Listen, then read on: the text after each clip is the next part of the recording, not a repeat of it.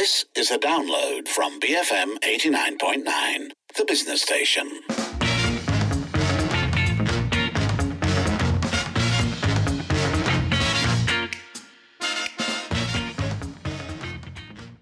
It's now 5:44 and it's time for Today on Twitter, where it's about graduates not getting the jobs they studied for.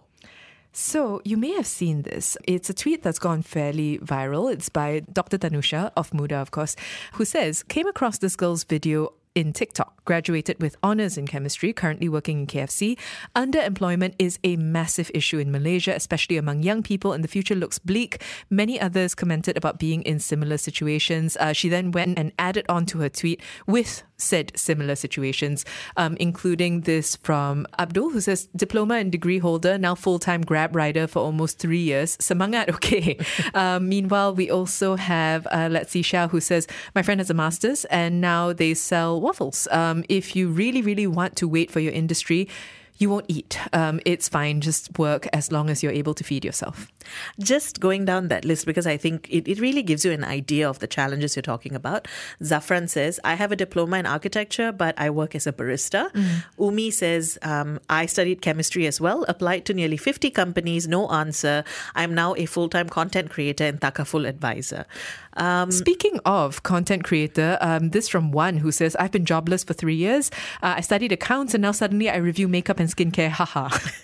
You know, I have to say that the tone of these tweets, while they reveal a sort of a fairly challenging time, I commend the tone of the not the enthusiasm but the pragmatism of this is what I'm doing now and not going to complain about it. It's pragmatism, and I think in some cases there is also a certain sense of, well, maybe this is what I do now. You know, maybe not so much for people who are working or who made a really huge shift that they're not enjoying, but in the case of one, right, their handle is one makeup and skin. So I assume that this is now something that they do pretty seriously. So Dr. Tanusha went on to say, this is the lived reality of young graduates in Malaysia, taking up any job to survive and not be a burden. While they should be applauded for striving and finding income, they should never have been put in that position. Instead of bickering over nonsense in elections, it would be great if elected reps could take a second to address underemployment and the horrible job prospects that exist for young people. This is a problem. I mean, I don't think, despite, like we said, the tone, despite that sense of, you know what, it's okay, I'm just going to do this for now, or I'm just going to do this in order to make ends meet. That shouldn't necessarily be the case, especially when very often degrees are expensive, they are lengthy, they require a lot of effort, and more so than that, they represent dreams and ambitions of some kind. It may not be that everybody goes into the degree thinking that they're going to have a dream job, but you might go into that degree having the ambition of working in a lucrative field and then being able to support yourself and your family. That's what I mean when I say dreams and ambitions.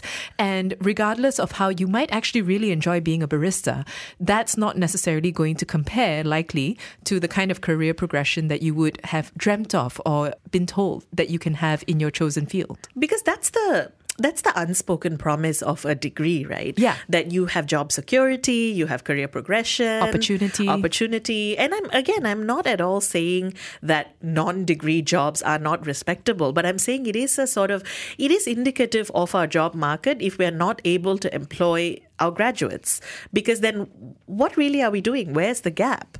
And if we look at the tweets, these are the issues that they're bringing up. So we have Prime saying, we're too focused on the unemployment rate and overlook the issue of underemployment. These youths and their families spent a fortune for them to pursue their studies in their respective fields, and yet job opportunities are very limited. The issue needs to be looked into seriously.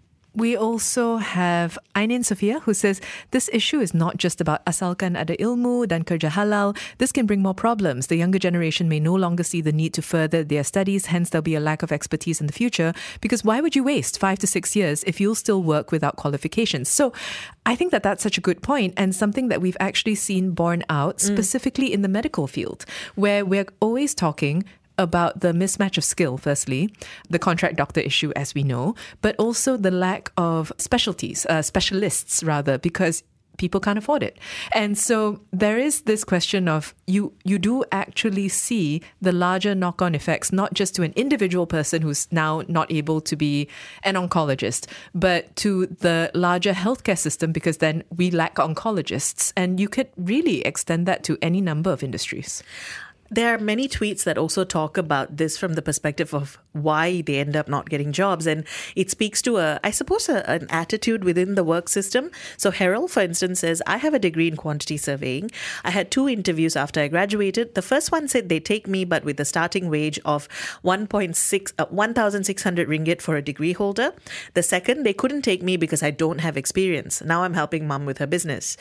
Pim, meanwhile, says, too many companies are looking for a minimum of 5 years in the relevant field. But how can we get the relevant experience if there's no chances given to learn or to gain the experience? And both of these things are things we've heard so much, right? One, offering much too low a pay for the qualification.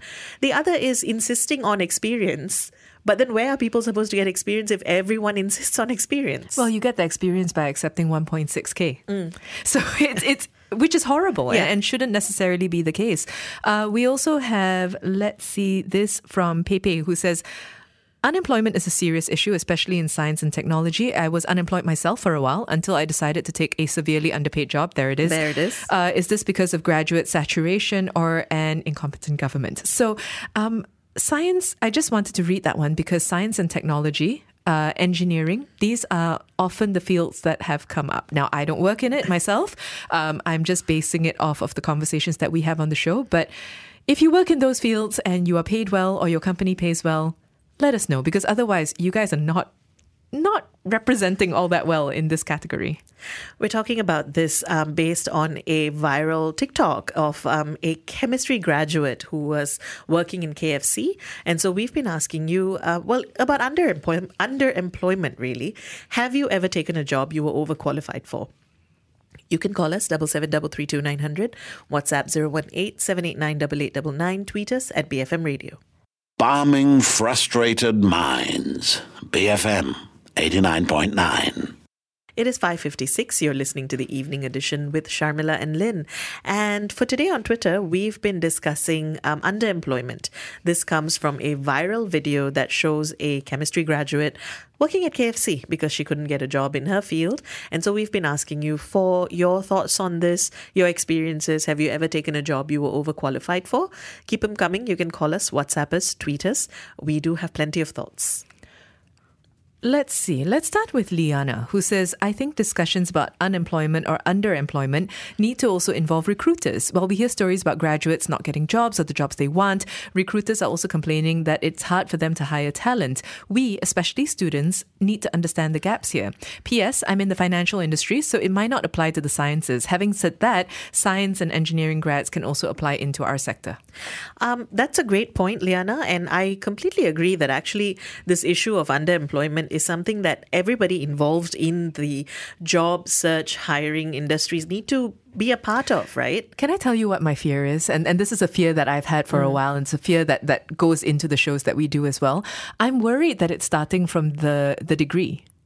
Meaning that in some senses, we're just not adapting quickly enough in terms of what we're offering people to study, that when people come in to choose their degree, we're also not funneling or advising based on what the future might be. And considering how quickly things are changing, I don't know whether 4 or 5 years ahead of time, you are even able to properly predict and to adjust and to hire the right people to teach. So I agree, all of which to say I agree that it needs to be a wider scale effort.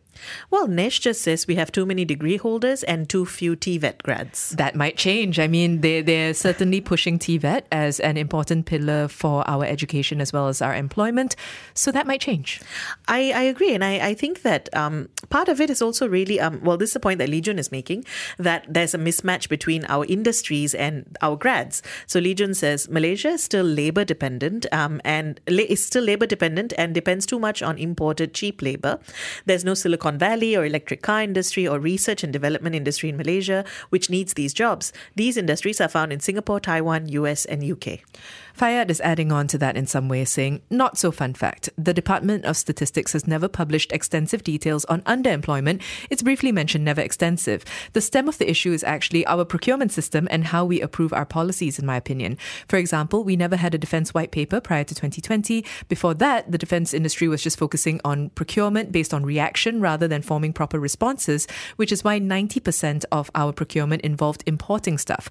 Our indigenous companies suffered because nobody knew the roadmap. In return, we're left focusing on technology transfer, on technologies which will be obsolete. We're technologists. This is why if you studied maths in Malaysia, you're as good as gone, because we lack the working fundamental-based working opportunities. It is the same with chemistry.